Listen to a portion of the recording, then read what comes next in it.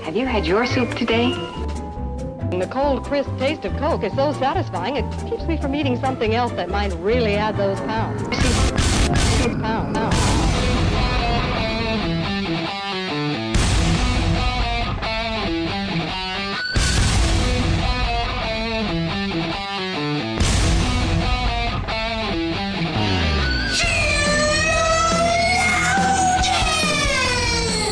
Good morning, good afternoon, good evening, wherever you are. Welcome to our episode of Sheologians. We're here today to put the her in Baker, which we've done in the Sheologian shop because we have cute aprons and one of them says Baker and one of them the guitarist for Skillet wears every Christmas while she bakes. I saw that.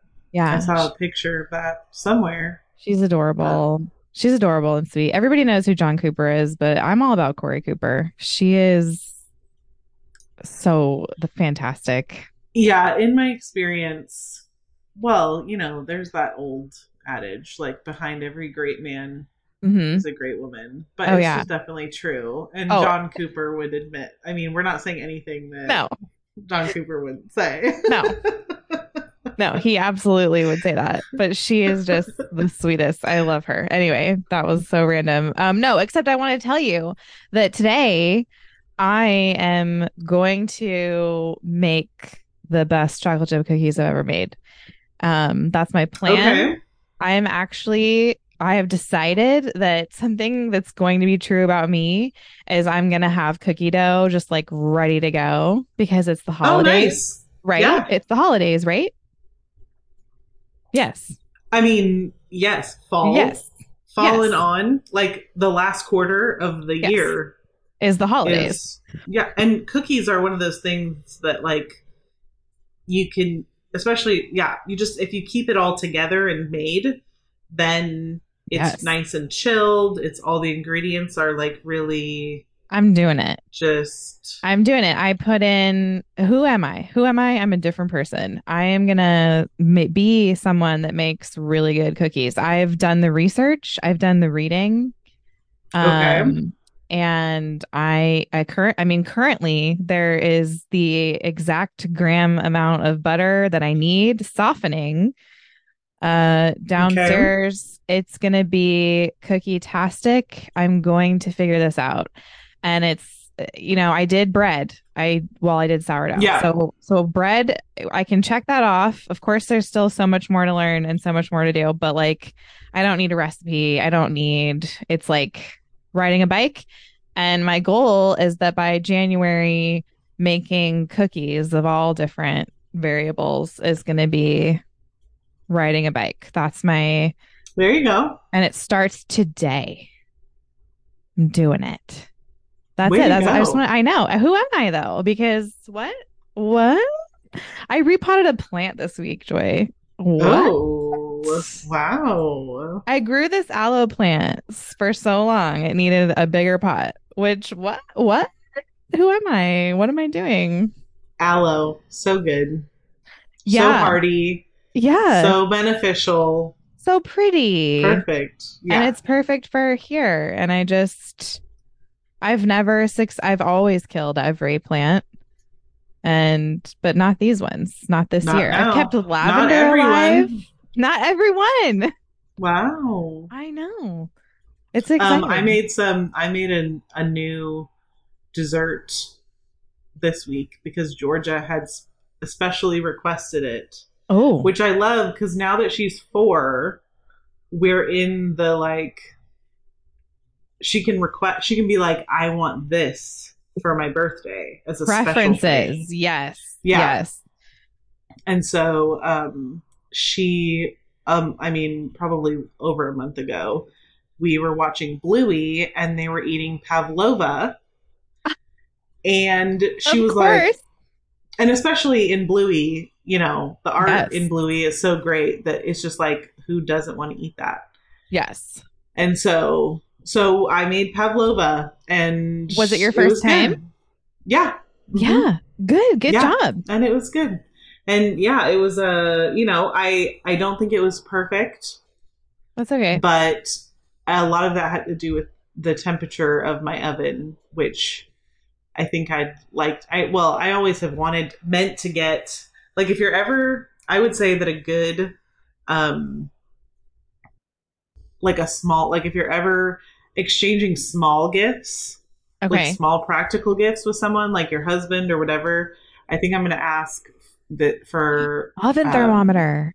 Yes. Because then you can hang that in your thermometer and you can actually know, because I mean, I'm sure everyone knows this at this point, but sometimes you're like, the dial is not totally. And so something like, for the most part, it's not going to matter. Like if you're doing a roast at 400 degrees for 4 hours, that's probably not going to matter very much.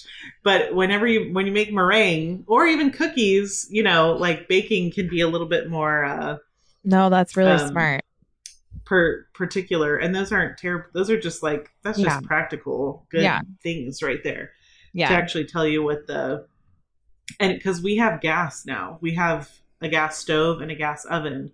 And so that was my one thing while I was making it, is I was like I do wonder if my oven is going to run a little hotter, and but I just sometimes too, you can't, when you're doing a recipe for the first time, you just gotta you got to do it to the T so that what went wrong. Yeah. So anyway, but it was still tasted good. It was just, so, it was your first time. Yeah. That's the thing, is you have to be willing to do something poorly until you can do it well. Yeah.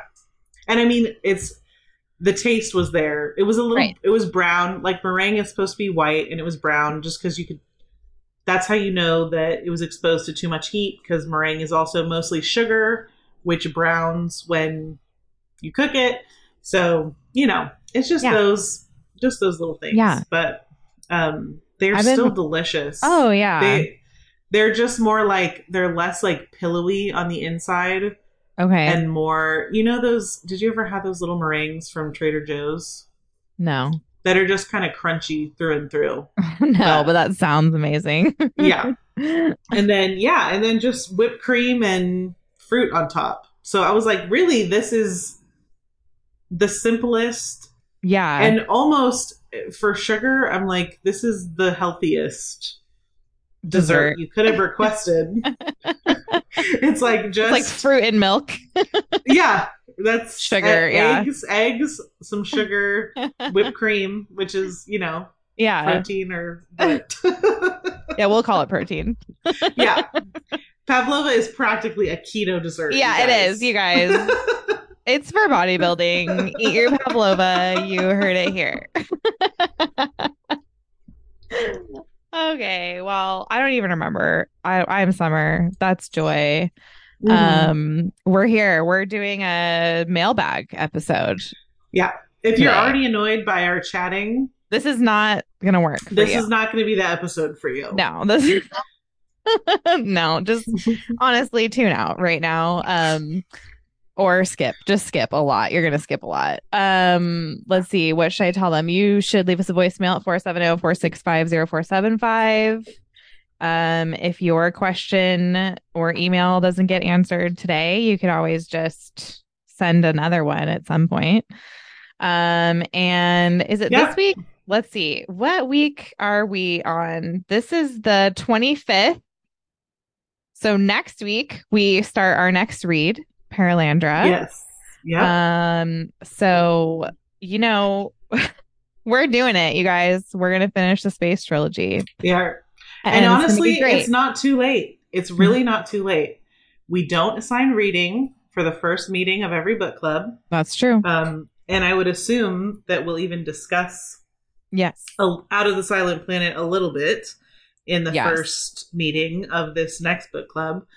But that basically means you have 2 weeks. Yeah, 2.5 to finish Out of the Silent Planet, and that is super doable. Yes, it is. Plus, we have I have that lecture that I can send you. So someone in our book club has done lectures on the Ransom trilogy. So we're going to have that available, and we'll discuss Out of the Silent Planet a little bit.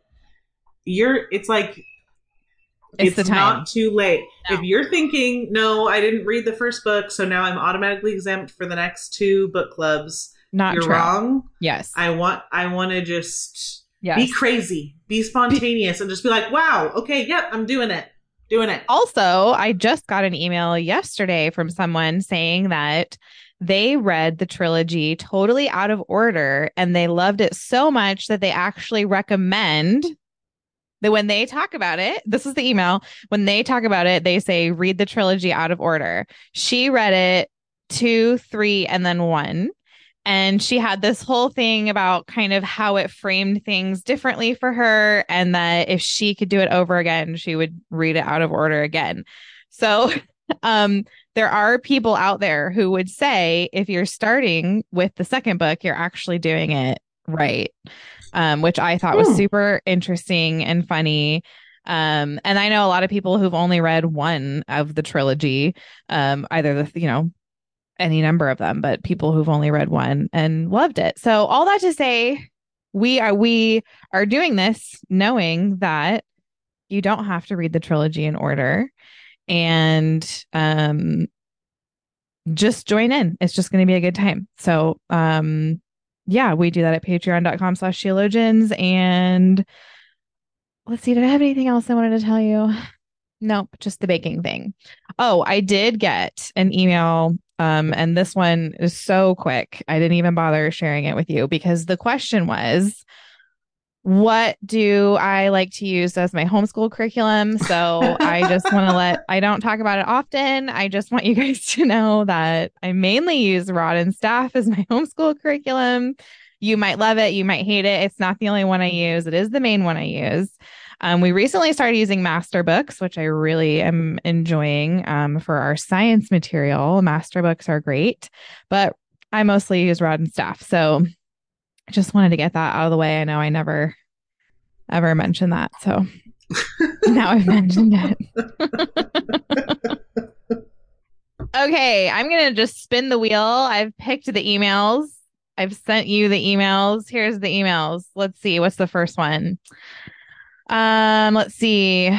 She loves our show. What? She's still laughing about the crocodiles.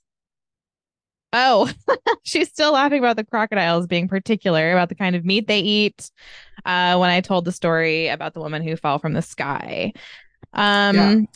Here is her question, and I shared this with you hoping that you might have some thoughts on this. But here is her question. She said, would it be possible to reference specific scripture in your episodes? The content you talk about is so good. So for me, it helped have scripture woven in so I can go back and study it after the episode. So Joy, why don't you follow your thoughts with scripture references? Because you don't. I think I could be better about that. I really do think so. I think that'll require me to memorize more scripture, which I don't think is a bad thing. So yeah, I mean, I guess if we're going to be humble, sometimes I don't reference the scripture that I am talking about because I don't actually know the address. And then sometimes we're just talking about a biblical principle, which I do. There are times I feel the stress to provide references for, like, if we're talking about something, provide a bunch of references. And then sometimes it just, it's like, I don't know, it takes away from the somewhat of, like, sometimes we're just having a conversation. So it's not even as though I'm intentionally leaving out the references. It's just like we're talking, and sometimes they just don't go in there. And, and then I do sometimes, I don't know, I wonder, when I read this email that you sent, I did wonder what, there was the whole debate online somewhat recently about, like, should women be even having theological podcasts? Should women teach at all? And then I did just wonder, I was like, I'm not going to say anyone's names, but I was like, I wonder what so-and-so would say about like us systematically going through our topic and then being like, here's the verse for this, here's the verse for this, here's the verse for this. Yeah. Not that I'm saying we shouldn't, I'm not saying all I'm saying is I was wondering what some people would say about that. But no, I mean, I don't think it's a bad thing. And honestly, if we're just being honest, it's sometimes I don't say the chapter verse because I don't know it. And it's just in conversation, but I don't think that would be a bad thing necessarily. No. So the question, would it be possible to reference scripture? Yes, of course. Am I ever going to do that? No, I'm not. And I'll tell you why. It's not like a intentional, oh, I would never. I think we do occasionally. I mean, there are times where when I know we're going to talk about a certain topic, I want to bring a reference, and I know that's true for you as well. Yeah. And I want to give that reference sometimes. Most of the time I don't. And here's why, is because I don't think that that's how people talk in real conversation, kind of like you mentioned. I think that if I was talking to somebody about a topic and they were like, well, as Proverbs 13:7 says, and in 2 Samuel 3, that would be very jarring and strange to me. And so I don't want to do that to people. And I just think that in general, what we're trying to do here is just help build worldview and talk about principles. Like, I am not trying to exegete a text for you. If you want an exegesis podcast, then this is not where it's going to happen. It's not that we've never gone through a section of scripture. It's not that I think that I don't think it would be inappropriate. I think that my hope is that everything that we say stands as a part of a fully orbed worldview. And I don't believe you get a fully orbed worldview by necessarily systematizing every point. And so I specifically don't ever want to be here's a bunch of Bible references for you podcast. I think our encouragement is like, read the whole Bible, read a lot of it all the time, be in scripture, gain wisdom through the means of grace by prayer and reading and partaking in church, church life and other people. And so, I don't think I'm ever gonna, it's not that we've never done that before. And it's not that I will never reference scripture with in 2 Samuel 12:3. It's not that that's never happened or it never will happen, but it's definitely not something that I think, if I think of all the times in my life where I really learned from somebody in like real life context, just talking to somebody, they were not sitting there with a list of references for me. So that's just not how I'm going to tackle it, if that makes sense. Yeah, I think it's sort of not really how we've ever produced the show.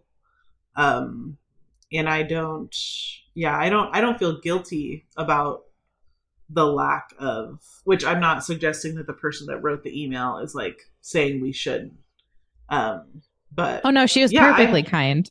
Oh yeah. She was totally nice. But I mean, I think we bring it up when we're specifically referencing a passage. That's pretty much mainly when we bring it up. But I don't know.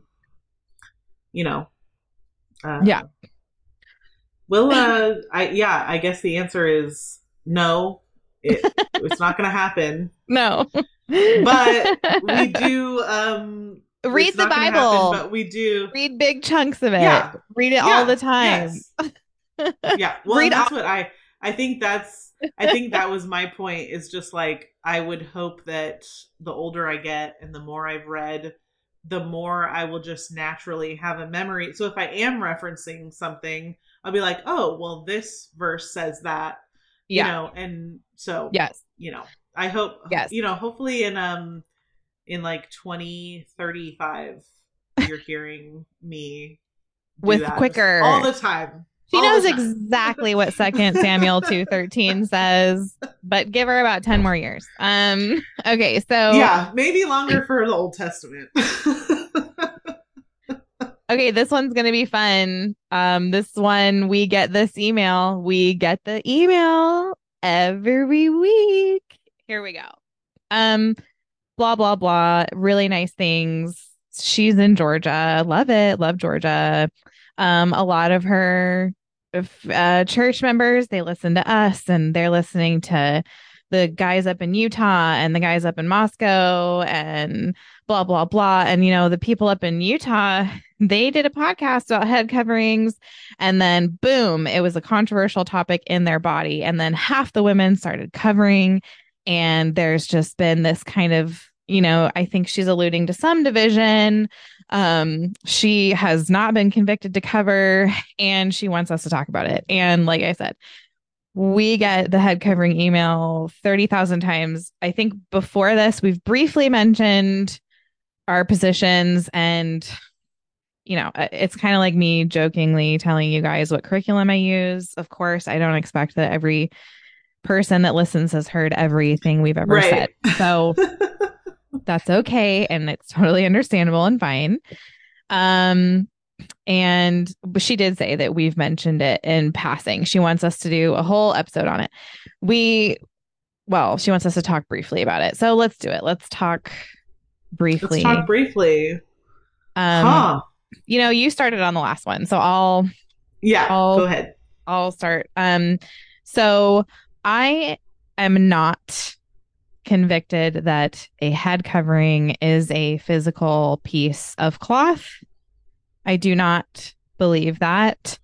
But I do cover.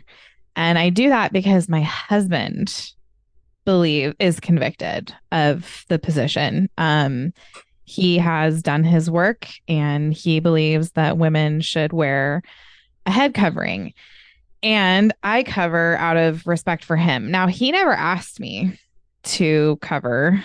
But where I'm at as his wife is that I feel like it would be really disrespectful for me to know that he believes, hey, this is how a woman should carry herself in church.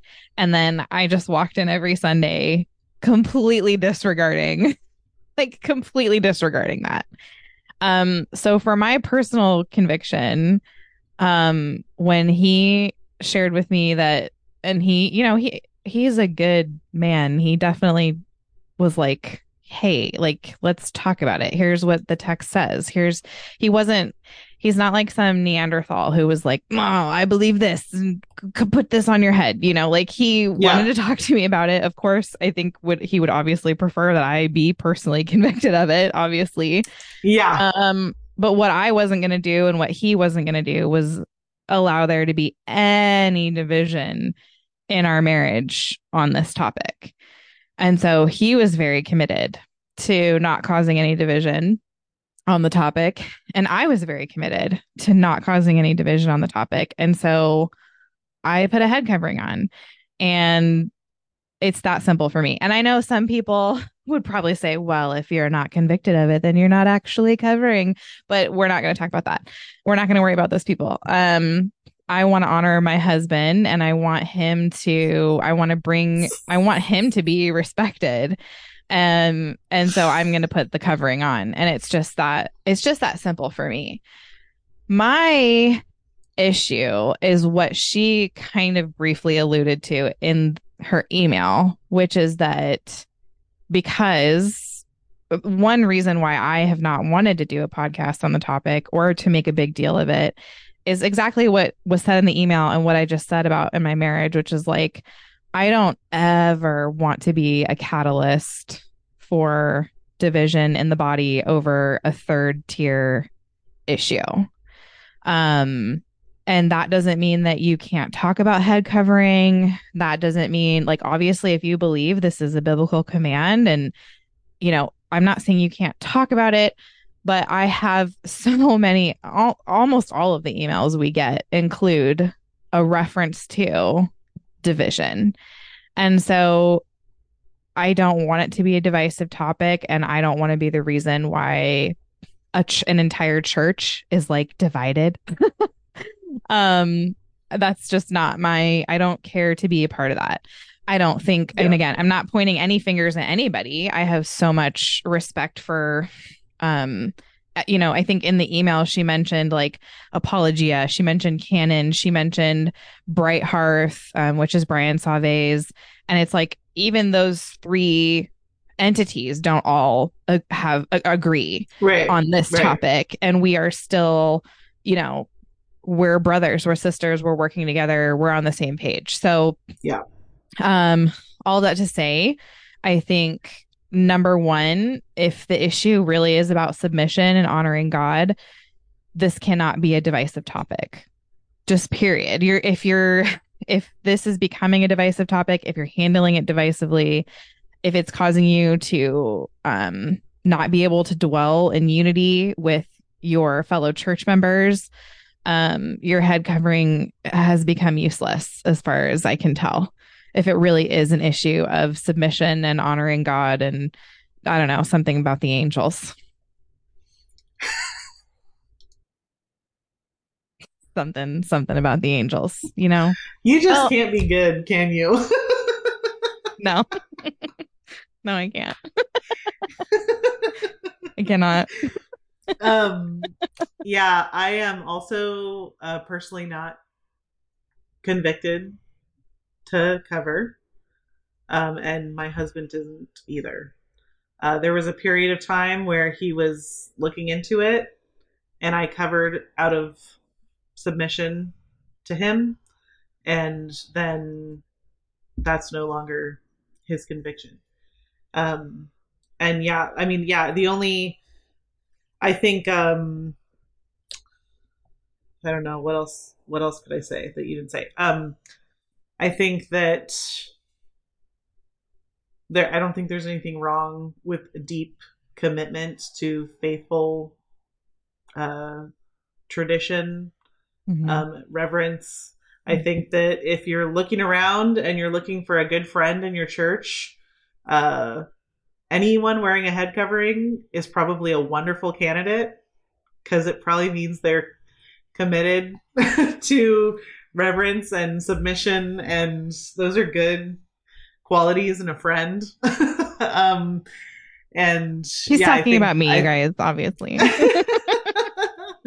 But yeah, I just think I also think it's good to have friends that have different principled beliefs than you. I think it's good to have friends with strong principled beliefs that do what they believe. And so I think this episode is going to end up being about principles, by the way. I think that's the key word. I think in every question that we answer, we're going to be talking about principles. That's what we're working with. Yeah. But yeah, I don't, again, yeah, it's one of those things that I don't need to, I would rather you have this conversation with people that you know, and I'd rather you submit to your husband than necessarily what I have to say about it. Because I have things that I know why I'm not convicted to cover. Right. With a piece of fabric. Yeah. But you're right. We don't want to run in the opposite direction here of like, if your husband is convicted of head covering and you're over here like, hey, listen up to all the reasons why I'm not like that would feel really inappropriate for me to do. So we're just not going to do that. Yeah. And there's certain, if you're like, well, why don't you talk about nothing then? Because obviously you're sharing your opinion. I would say this issue is different because it's actually meant to be a symbol. You're talking about people's beliefs about symbolic submission and headship and all this stuff. So this is a specific topic where we would not want to be like muddying the waters when it comes to what your husband or your elders or, there is there is rich conversation to be had on this topic. And I do also I think sometimes people change their minds. I think sometimes people don't change their minds. When done well, yeah, head coverings add to the richness of Christian life. But I mean, if you want our brief, can we discuss anything briefly? Probably not. But the briefest I can get it is I am not personally convicted and my husband is not, so I do not cover with a piece of fabric during service. Yes. And I do think one of the weaknesses, or maybe one of the reasons we get the email a lot, is because people who are convicted to cover are producing podcasts on the topic. And then typically people that are not convicted to cover are not producing podcast episodes convincing you not to cover. Right. But again, I do think that is, for me, it's because I don't think that would be an appropriate thing for me to do. I am not trying to get a church, especially like one I'm not even a member of, to not do something. I'm not trying to get a woman. I don't want to get between a woman and her husband. Like, it just is not, it's not, it like, there's so much out there on the topic. And I do think a lot of it that you will find is going to be pro head covering, because it's people that are pro head covering that are producing the material. Yeah, true. That's true. Because I'm not going to put a ton of energy into convincing you not to do something. Like, that's just, unless it is just so clear from scripture that it's sin. And I know some people would say, well, it's sin not to cover. I get that. Hopefully we can agree this is one of those like very second, third tier issues. And we can still be, most of the head coverers I know would say they can be perfectly in fellowship with me. Even if I'm not covering, but I am, so it doesn't matter. Ha! But boom. Bow. Write your emails to Joy. Okay, anyway, this next question you can start with. Which is just funny because it's like, I'm in submission to my husband though. And isn't that kind of exactly. So don't email her. So leave her alone, because now you're in the wrong. And I'm covering in submission to my husband, so don't email me. Okay. All right. Hi. This is how the email starts. Hi. I live in Colorado, one of the states that wants to promote abortion tourism. There is very little abolition work being done here, and the work being done is apparently being done by organizations with women at the helm. One of my friends says these are anti-biblical organizations because men should be running them. I'd love to hear Joy's take on the subject. Does abolition work need to be headed by men to be biblical? Thanks, Lori. P.S. I love this P.S., so I'm going to read it. My daughter's name is Ransom from Paralandra. So we both have a Ransom. How cute. Anyway. All right, Joy, that question was explicitly, she wants to hear your take, not mine. So what is your take? Does abolition work need to be headed by men to be biblical? I'm going to revise the question. Okay. Sorry to rewrite your question. We make up the rules here, so. I'm just going to answer the question, does abolition work need to be run by men? And the answer is yes.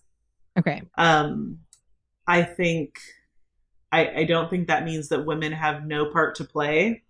And I don't think that means that women have a little part to play. I think there's plenty of work to be done by women for abolition and the fight for equal protection. Which, first of all, if that's something... Just very quickly define abolition and equal protection for people that are not as deep into this conversation. Yeah. So abolition is like the total abolition of abortion access. And equal protection means revising the law to where if someone is killed by abortion, they receive the same justice as a born person who who is killed and receives justice. So that's like kind of more the legal side of it. But yeah, so I think, so here's why I think that men need to be leading the abolition movement. I was going to say that if anyone's listening to me talk and thinking, oh, I want to be a part of this, you can. I would definitely recommend you reach out to End Abortion Now. That's Zach Conover over there, faithful guy. Obviously, I used to work for End Abortion Now. And we're all over the place. We are in Colorado, though I don't know what extent. Yeah. And states are big. Well, some of them are. Some states of them are tiny. Yeah. And that means you may not be close to where we're at. But I definitely recommend endabortionnow.com or reach out to Zach Conover. We've had him on the show. Excellent things. But so the reason is that our churches should be heading up this fight. It's our job to protect, well, it's our job to protect the unborn, but also it's our job to make sure that the spheres of government above us, the church and the state, are doing the things that we need to do. So that's, what's after the church, the magistrate. And so it's our job to hold accountable the magistrate for any failings that it has. Yeah. And men lead churches. So that means men are going to be leading the fight for abolition. Now, that doesn't mean there is a shortage of work for women in this area. Yeah. And it's obviously important to be out there and be a kind voice, and having women and men out there definitely represent like the diversity in the two different roles, the two different general it's good to have how men are out there, and it's good to have how women are out there. That's not the best way of putting it, but that's a wonderful thing. Yeah. And women should absolutely care. I think the reasons are even different. Like, our roles are different, but women should care because women inherently, even just the ability to carry a child, you understand differently what it would be to kill your own child and what it would be to protect your own child. Yeah. And then, again, men per their role have a different interaction with that as well. And they're, of course, called to protect on a much larger scale. And that kind of, again, goes to why I think that men should be leading it. There is a tiny part of me that also just loves the countercultural aspect of it, which is that if there's a group of men trying to fight against abortion out, you will generally hear, well, you don't have a uterus, so this and this and blah, blah, blah. I think that we need to be willing as Christians to say, doesn't matter. Yeah. If everyone with uteruses is saying it's okay to kill, obviously people without uteri, what's the plural? Need to it just seems wrong. I don't know. It does. Both ways. Isses can you end a word with? But yeah, I do think that it should be. I also don't think, like, I'm not trying to discourage women from becoming active in an abolition movement, but I don't believe, the simplest way for me to put it is, I don't believe in this kind of work being done outside of the church, the call and send of a church. And that means that men are just going to be leading it. And that's a good thing. That's a good thing. And I know that we would say, just my quick answer is that women should not be out on the sidewalk alone. Mm-hmm. And our church would not allow, it's a dangerous place to be. And so our church would not send women to be out there alone. I've stood on a sidewalk and called out to people going into clinics, but like I was surrounded by dudes. um, so, and I think there's the question of, when we were reading The Pastor's Wife in book club, there's that question of, in these very extreme circumstances when all the men are unavailable, what is the woman's call? And so, you and I are using words like should and ought, and this is how it should be. We acknowledge that, I don't know what the exact situation is that the person's emailing about. Is it like the men just won't step up? Is it like there are no men? I don't know why this is being woman led, but it really does sound like the men need to step up, because it is not yet, while it is dangerous to go, it's not illegal to go. And so I'm curious as to why the men are not stepping up, because it sounds like it sounds like they really need to. Yeah.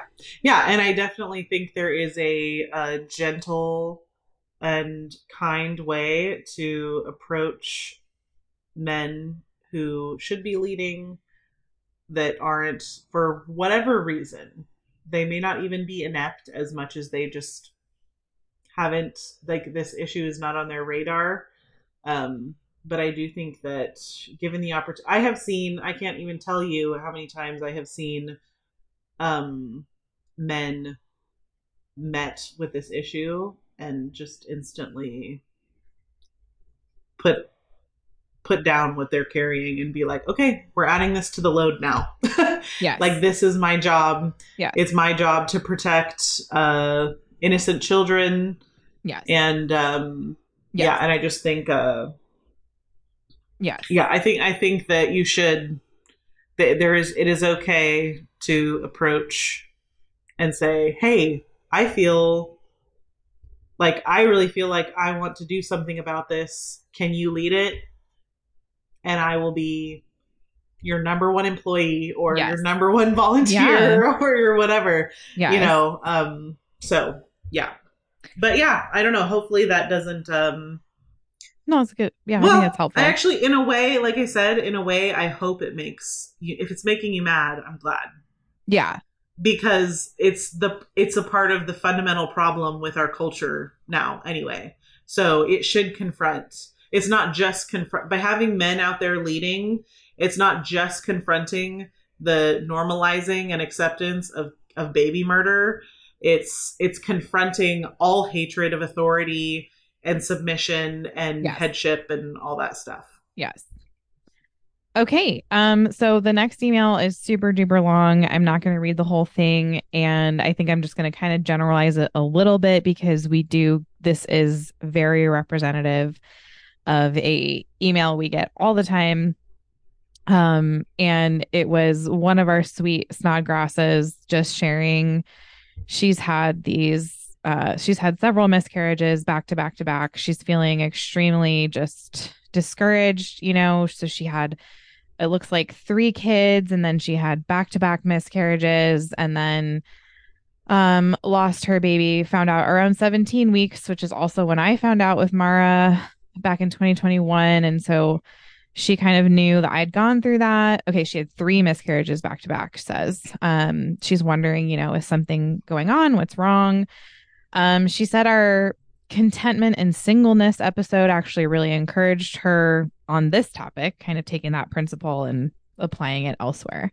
And then she has a couple questions. How did you press forward to try for another baby after so many losses? That's a personal question, and I'll just tell you, I was not trying. I was done. I was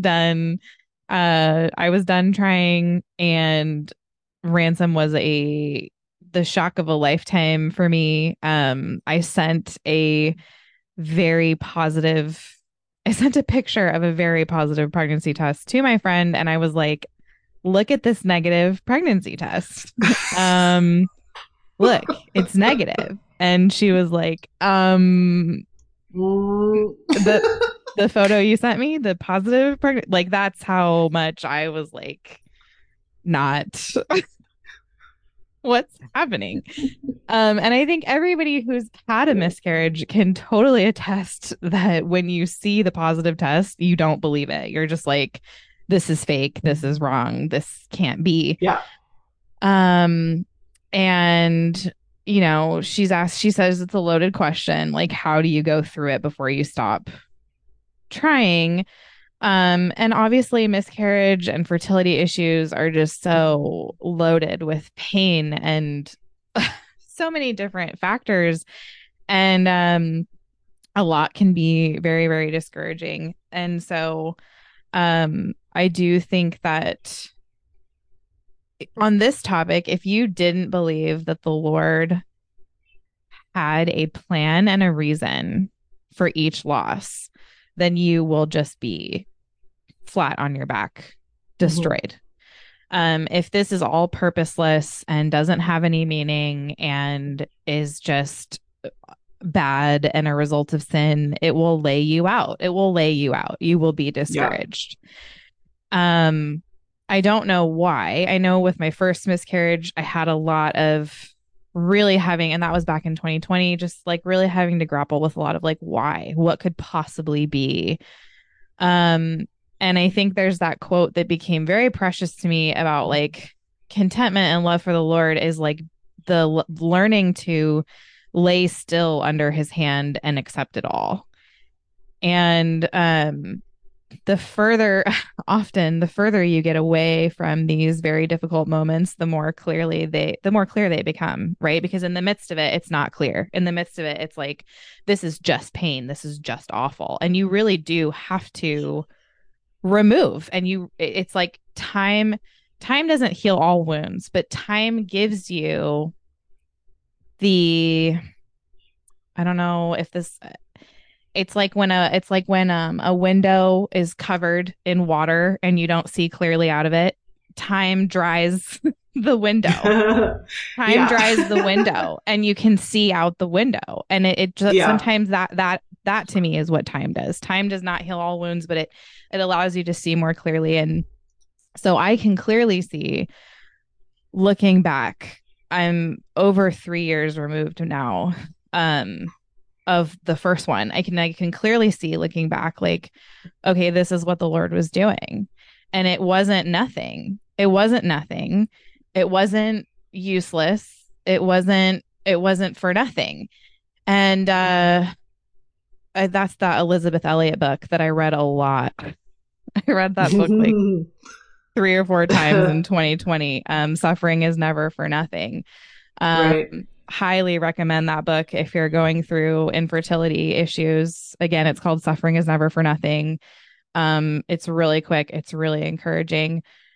But the Lord is always doing something in that. And you don't know what it is. And it didn't end for me there. So here's another thing to consider that I'll be vulnerable about, which is that it's not like, oh, if I just got pregnant, then my problems would be solved. Like, if I just got pregnant, then I will be content and I will be happy.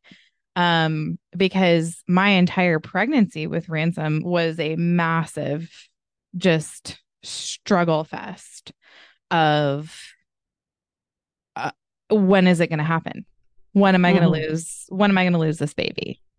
And once you've, and like the emailer said, if you've had multiple miscarriages, and then let's say you have one, she's 17 weeks, and it's like, so even when I'm 17 weeks, I'm still gonna go, is this the time? Is this the moment?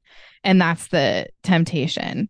So I don't know. There's all sorts of things you can talk about on this topic. But the reality is that the Lord is doing something in each individual's life. There is no one size fits all answer.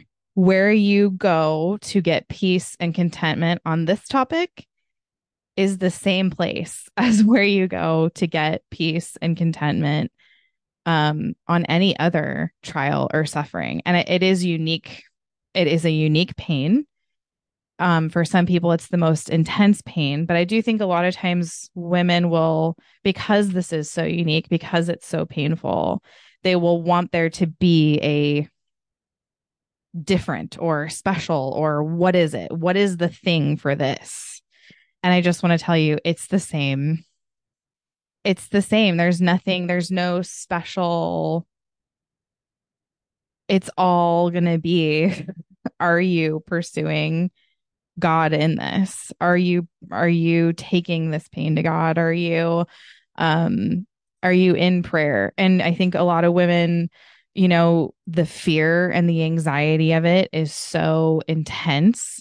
Um and sometimes maybe it's the bitterness that's so intense, but you're going to have to deal with this in the same way that you deal with fear and anxiety and bitterness. And it's not, if you don't believe the lie that this is a unique pain that you've never had to experience before, just meaning like that of course, you've dealt with bitterness before. Okay, apply that lesson here. It's not special in that way of like, I can't apply lessons I've learned about bitterness before. Maybe it's harder. I agree that it might be harder. For me, it was harder. Um, but it's still going to be the same. So, um, yeah, I mean, she said in her email, like, my husband's a good, strong leader. And we're just trying to we're thinking maybe we should stop trying for a while. And, those are all things that I'm glad those are conversations to have with your husband. There is, again, no one size fits all of like, if you've had this many miscarriages, then you stop. It's really not my business. It's really no one else's business. Mm-hmm. And that's really not something anybody can decide for you. I know people who've had 13 miscarriages and never quit trying. I know people who had one miscarriage and quit trying. And that is not, that's just not my business. And that's not a number. That's not anybody else's business. That's between you, your husband, and the Lord. And I do think, she mentioned her health, and it's like, again, there are people in poor, horrible health who have beautiful, healthy babies. And there are people in great, wonderful health who have miscarriages. So the health piece of it, even that it's so of the Lord. I will say that my miscarriages put me in the worst health of my life. I'm not going to go all into that just because it's so boring. But after my first miscarriage, I almost bled out and died in the ER, and they wouldn't take care of me because it was COVID. And then with my second one, I was so far along, I went through a shortened postpartum time, which was really emotionally difficult. But I was laid out, like I was laid out. I had zero energy. The most I could do every day was like make a couple meals. And I realized one day, I was like, all I do is lay in bed. Like, that's all I do. It's all I have the energy to do. Mm-hmm. And that's not good. And that was the beginning of me saying, okay, I have to come back from this. Like, just because these miscarriages laid me out doesn't mean I get to stay laid out. And so I was not trying to get pregnant again, but I did really change, I think, my health. And if that impacted being able to get pregnant and having a healthy baby, I don't know. I don't feel like I can say, well, because I got healthy, that's why. I don't know that. Like, I don't know that. And that's not something I do think I would encourage anybody to take care of their health if they're trying to become pregnant. Of course. Yeah. Yes. It's not that your health doesn't matter. It's not that your health won't at all impact your fertility. That's not true. But what I'm saying is you need to be careful. I know a lot of times what you want to do is be in control and say, well, if I had just done this, or if I had just done this, or if I had taken these vitamins, or if I had lost this weight, or if I had done this exercise, don't do that, because you don't know that. And it's not a guarantee.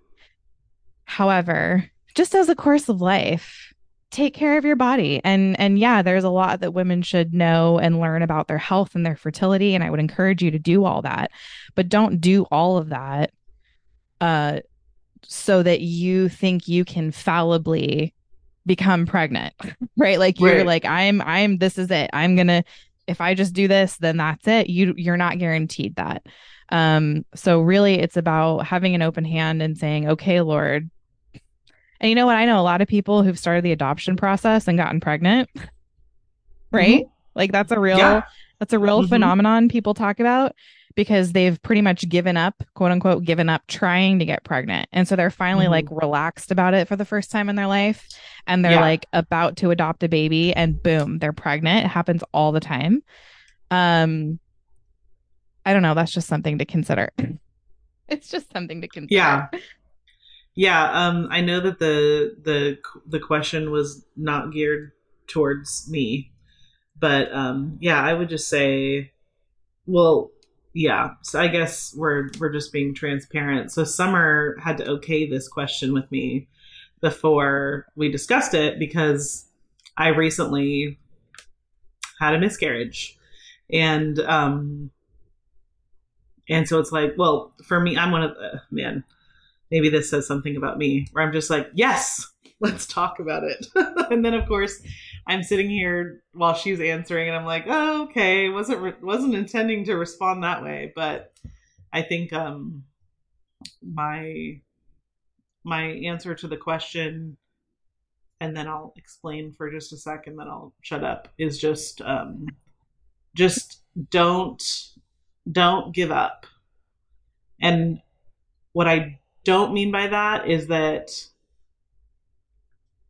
like I know how many kids you should have and this is my business, because I absolutely agree with Summer that it's not my business what your family size looks like and what's going on, and I don't.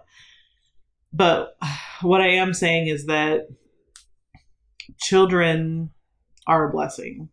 Wanting children is incredibly faithful. The act to have children in a marriage is a required faithfulness. Not being bitter is required. Having joy, taking care of your family, those things are required. And I think that sometimes it's like, I just feel like I can't do it. I can't have any more kids. I can't handle another miscarriage. I can't. And you can. It's not even really you that has to handle it. Yeah. It's you. Yeah. I'm not, and this is not we are so far from self-help, self-empowerment. But we are capable of so much faithfulness. Mm. The source is from perfect faithfulness. That's the source of our faithfulness. And that means that we can do any hard thing. Yeah. We can. Yeah. And not that you won't struggle, because you will. But that's why I think my point is just whatever you're trying to do, whether it's tackle your faithlessness, tackle your unbelief, you want more children, you have had a bunch of children, a bunch of miscarriages, and so now you fear for the safety of your children, you fear for the you catastrophize, and you are anxious, and like, or every time you're pregnant, you're just like, okay, it's going to end. It's going to end. When is it going to end? I already know. What I'm saying is don't give up faithfulness. Yeah. So whatever that is, whatever that faithfulness is for you in that moment, you need to not give up, and you need to know that you can do it. You will do it. And you just you don't put it off. Minister to yourself in every single moment. You won't, at first it'll feel like you're ministering to yourself nonstop all the time, and then it gets better. It gets easier. But don't give up. So don't give up ministering to yourself every moment that you are bent towards unbelief or faithlessness or whatever it may be. Just don't give up. So, the Lord is doing something. And someone, my doulas told me that the first thing I said, I didn't remember this. And if you've had a baby before, you'll understand why, just the rush of whatever. But my doula said the first thing I said when I pulled Ransom out of the water was, is he real? Like, is he real? Like, I looked like I was holding him and I was like looking around, like, is he real? And I don't remember saying that, but I believe that because I had such a disconnect my whole pregnancy with like, okay, but is this real? Like, am I really? I saw the positive pregnancy test. I was like, it's negative. I saw the ultrasounds and I was like, we'll see. And even after I pulled him out of the water, I was like, I gave birth to him in a bathtub, but like I felt everything. I was like, is he real? And to this day, when I think about last year, when I think about being pregnant, I don't connect it with him. I don't. It was a completely like I never connected that was real. And I think that was just a defense mechanism on my own part of just like protecting myself. And I'm not full of regret about that or anything. Like I'm not like, oh, it's so sad that but I can see what the Lord was doing in that. I can see it's very real to me what the Lord was doing in that whole process for me, which would be a whole episode. But all that to say, like, Joy and I understand the pain of it. Like you feel the need to protect yourself from it. But at the end of the day, like Joy is right, like that's the source of faithfulness that we have is literally endless. So apply that. Like that applies here too. No matter how painful it is, it applies here too. That's what I mean by this is not special. It applies here too. Like you might think that this is too big to apply it to. This is too painful to apply it to, but that's not true. So practice those faith muscles even in this area. So yeah, okay. We should probably move on. I think I had one more. Oh, okay. No. Yeah. This one's even okay. Oh, I'm like, just by your reaction. My intro. Like, I think I know which one we're talking about here. My intro here. I'm not going to read the email. It was directed at me specifically. But I think this is a worthwhile conversation. And maybe if we have a lot of whatever. Here's the question. The question is, should Christians read books? And I'm going to widen this up. Read a book, watch a movie, listen to a song, whatever, that has a big bad word in it. Should we consume anything with the big bad words in them?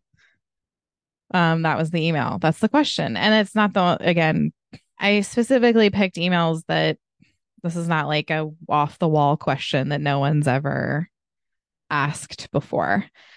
Okay, so if there's a bad word, should Christians have anything to do with it? I think that is a really silly question. And I don't mean that as a knock on anybody that's asked me the question, but I would like to change the question alongside with you. Here's just number one. Hearing a bad word has never made me sad. It's never harmed my faith. When I hear a bad word, I'm fine. I'm okay.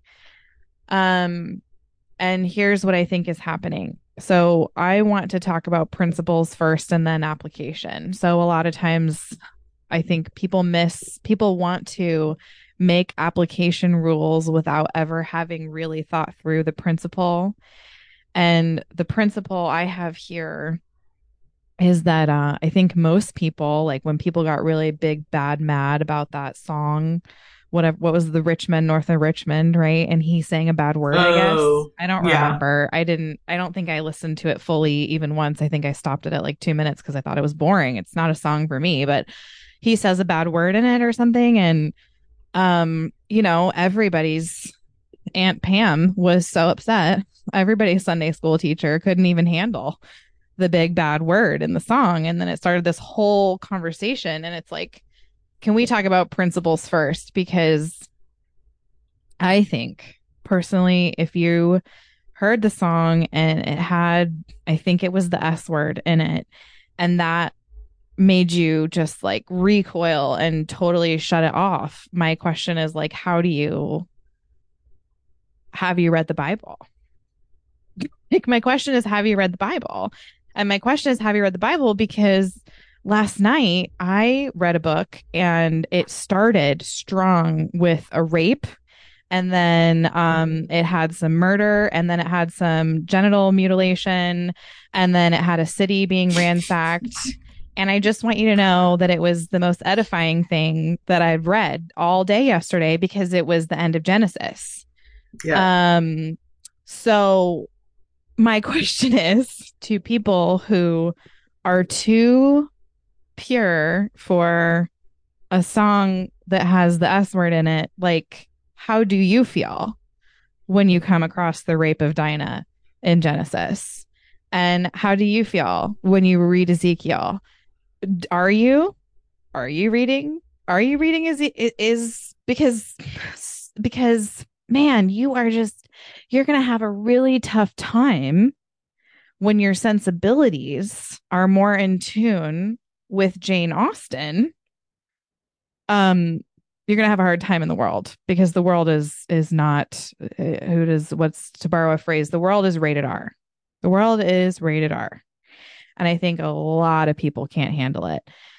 Now, does that mean if I turn on a song and every other word is the F word, am I going to listen to it? No, of course not. Of course not.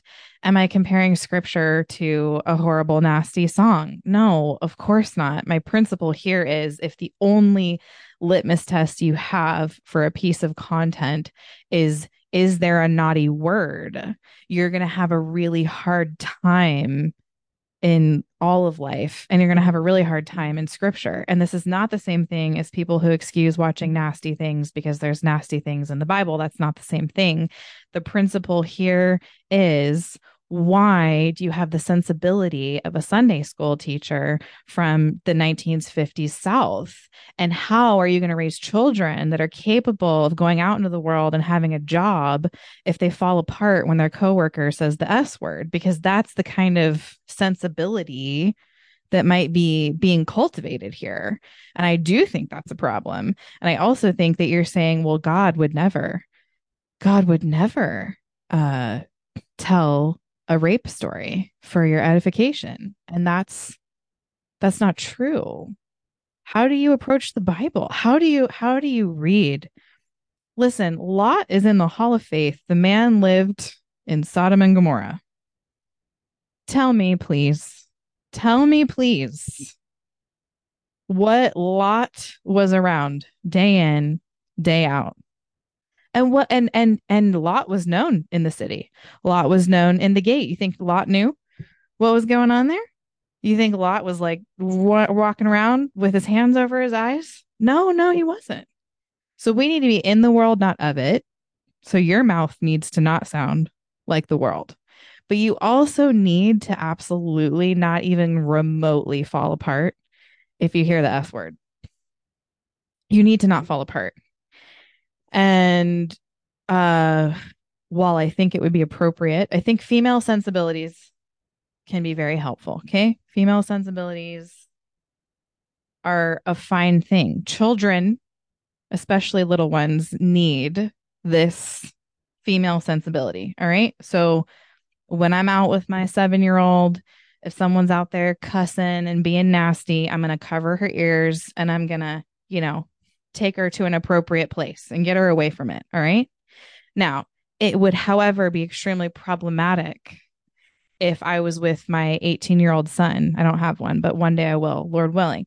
If I'm with my 18-year-old son and we're walking down the street and someone's cursing up a storm, if I covered his ears and walked him out of the area, this is a problem. And y'all women need to quit doing that. Like, you need to quit doing that. You need to quit policing that in other people. And you need to quit doing that. My goal is to have children that can leave the house and not fall apart when they hear the S word. So I have a lot more I could say about that. But so the short answer is, should Christians read a book or listen to a song or watch a movie with profanity? The answer is yes. And the answer is no. It just depends. It largely, vastly depends. Yeah. I think that the answer to the question, you should not abide by any profanity, is the easy, shallow answer that we're looking for on a lot of topics, which is like, just tell me what I should be seen doing. It's almost just tell me legalism. Leggings or no leggings. Just tell me if I should wear leggings or no. And because I'm a Christian, I will not wear leggings ever. And every time you see me, you'll be like, I'm not wearing leggings. Look at her. She's not wearing any leggings. And it's like, because we're not willing to do the thinking involved in what is offensive to us, what is offensive to God. And just so you know, when it comes to us, you will mature in your faith and you will find things offensive that at one point you were fine with. Yep. And praise God for that. Yep. But the answer is not just like, oh, I can't even handle that you just cursed. And I'm sorry, but a lot of times the only context I've really ever heard it in is weaponized against someone who a person is bringing the aghast party is bringing it up to a person, referencing the fact that they know they're okay with it. It's like, well, how could you be okay with it? Yeah. How could you? I'm not okay with it. Why do you love profanity? Right. Why do you love offensive things? And I'm sorry, that's being totally ungracious. If you are one of those people that holds the anti-cursing badge of honor, and I'm not saying there's anything wrong with not cursing. Right. I don't personally do it. And there's I hear plenty of offensive things that don't involve cursing that I don't want my ears to hear. And so I'd turn it off and I'm fine. Yes. But yeah, if you are wearing it as this badge of honor, especially in comparison to someone else's, who's not wearing the badge of honor, then you're wrong. You're just wrong. And like, I don't know how else to say that you're being lazy in your thinking, being a busybody. Yeah. You're being, and I'm not saying that if it's your business, you building an immune system for your children is your business. So I'm not saying that's not your business, but if you happen to know someone who's watching a show that involves cursing, it's really not your business to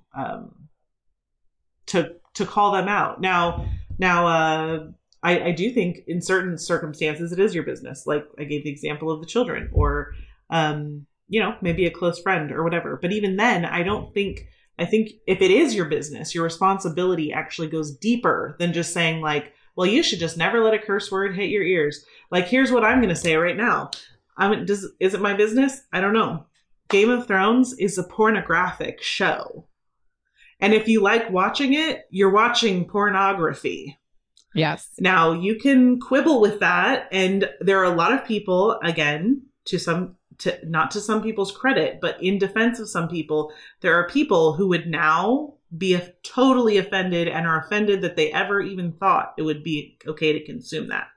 So I'm not even making a statement about anyone who's ever watched Game of Thrones, but that is what it is.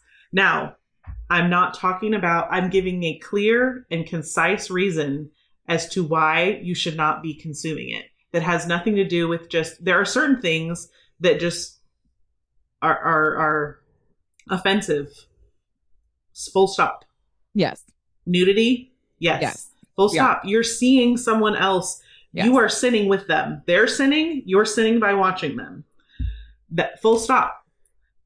Cursing is not offensive in the same way. There is and just not everything is going to be a full stop situation. There is not everything is going to fit on the list of things that as long as you don't consume them, you're a good Christian and all praise be to you. And that should not be your thinking. You should not be thinking, well, I don't. You probably have problems if you're thinking, well, as long as I don't say a curse word, then I am good. Yes. Right. So yeah, if the question is, does cursing offend me? Sometimes it does. And sometimes it don't even register it. Yeah. Sometimes it's like, I don't even care. It doesn't even. I didn't even hear it. It's not offensive. I rolled it off. Yes. But, again, my point is like, when you go out into the world, right, you are going to, there is a certain amount of preparation and ability you should have as an adult to handle certain things. And pornography is not one of them. Pornography is a great evil that publicly, well, I guess in some very extreme cases, publicly is done, but for the most part is not. I'm talking about the real world situation where you are going to be in Walmart with your kids and someone walking by is going to say the S word. And that is not the same tragedy as if you came around the corner and saw someone filming a pornography. These are two different kinds of sins, and you should be mature enough and principled enough to know that. And many Christians behave as if they don't know that. Right. Because all sin is just sin. Well, that's true, but your little nephew stealing a cookie from the cookie jar when his mom told him not to is not the same as someone stabbing someone to death. You should intuitively know that. Right. I will not read a book. I will not read pornographic books. I don't have any problem saying that Christians ought not watch porn or read porn. That's totally fine. I say that Christians ought not curse. And, for the most part, if a book really was just every other word cursing, I probably wouldn't read it. I can almost guarantee you I wouldn't read it. Does the occasional curse word mean a piece of content should just be erased off the face of the planet? No, I don't think that. And I think that scripture uses sharper language and tells rougher stories than most Sunday school teachers are willing to admit. And that is its own kind of separate problem. Yeah. So that's my long answer. That's my long answer to that. Don't let your female sensibilities subjugate the world around you. Would be my encouragement to you, and best of luck to we've even talked about how like it's the standard is different. Like you're not held to the same standard as your kids. You don't require the same protection. Like you were saying, your 18-year-old and your 7-year-old don't require the same level of protection. Should not require the same level of protection. Right. And so like you exposing yourself is not a violation of any kind. Like you exposing yourself to acceptable forms of adult content, like just things that little kids can't handle. That's it's not that it's unacceptable because one person, it's unacceptable for another person. And I mean, I have no problem with, if you're offended by something, just put it down. Yeah. Seriously. Turn it off. I don't care. I'm not saying that, like, if a movie offends you, don't hear me talking in your ear and being like, well, you should be able to handle more. Because to some extent, like, you're depending on the person, there's going to be more offense over some things than others. That's not what we're talking about either. What we're talking about is this weird, fake, pious, yes, just instant like, oh, well, I see leggings. I know that's bad. I see a curse word. I know that's bad. It's just, it's shallow, incomplete. Well, thinking. And it's a weird legalism that doesn't actually, life is complicated. Life is complex. And I think what people want is a simple black and white, here's the rule, follow this rule. Yes. I'm trying to get at what is the principle here? Right. What is the principle? And again, if your principle is if it's rough or could be rated R, then it cannot go in front of my eyes, you can't read the Bible. Right. So that can't be your only principle. That can't be your only bottom line, because you're going to end up throwing out all kinds of things that God doesn't throw out. Like I said, when I read a story with a rape at the center last night, it was scripture. And of course, scripture deals with it in a certain way, and we should totally emulate that and whatever. And then, yes, but again, that the principle is what's your litmus? And then why are you holding everybody else to it? Because a lot of times it is shallow and it's just plain legalism and it's not really thought through very well. So be careful of doing that. Okay. We've talked too long. You can leave us a voicemail, but don't email us about any books or movies at 470-465-0475. Another person asked us how book club works. So really quickly, I'll tell you, we meet live on Wednesday afternoons. If you're on patreon.com, you get the link to join the live. There's a chat where you can chat with everybody. Joy and I are live. We record it if you can't make the live on Wednesday afternoons from 1:30 to 2:30 Pacific time. And I post it for you to watch later. You can interact with the ladies throughout the week. We assign the reading and we chat about what we read about. And it's a little bit like a Sheologians episode. We chat. We get prayer requests sometimes. Yeah. We update each other. Fact. Yes, don't miss the Canada facts, the plantar fasciitis hot tips, all kinds of things you can get in book club that are a good time. And some of the women, we've got women in New Zealand, we've got women in Ireland, women in Australia, women in South Africa. Most of them are obviously from the continental US, but women all over the world are in there, and it's just a really good time. So that all happens at patreon.com/Sheologians. And that's it. We will see you next week. See ya.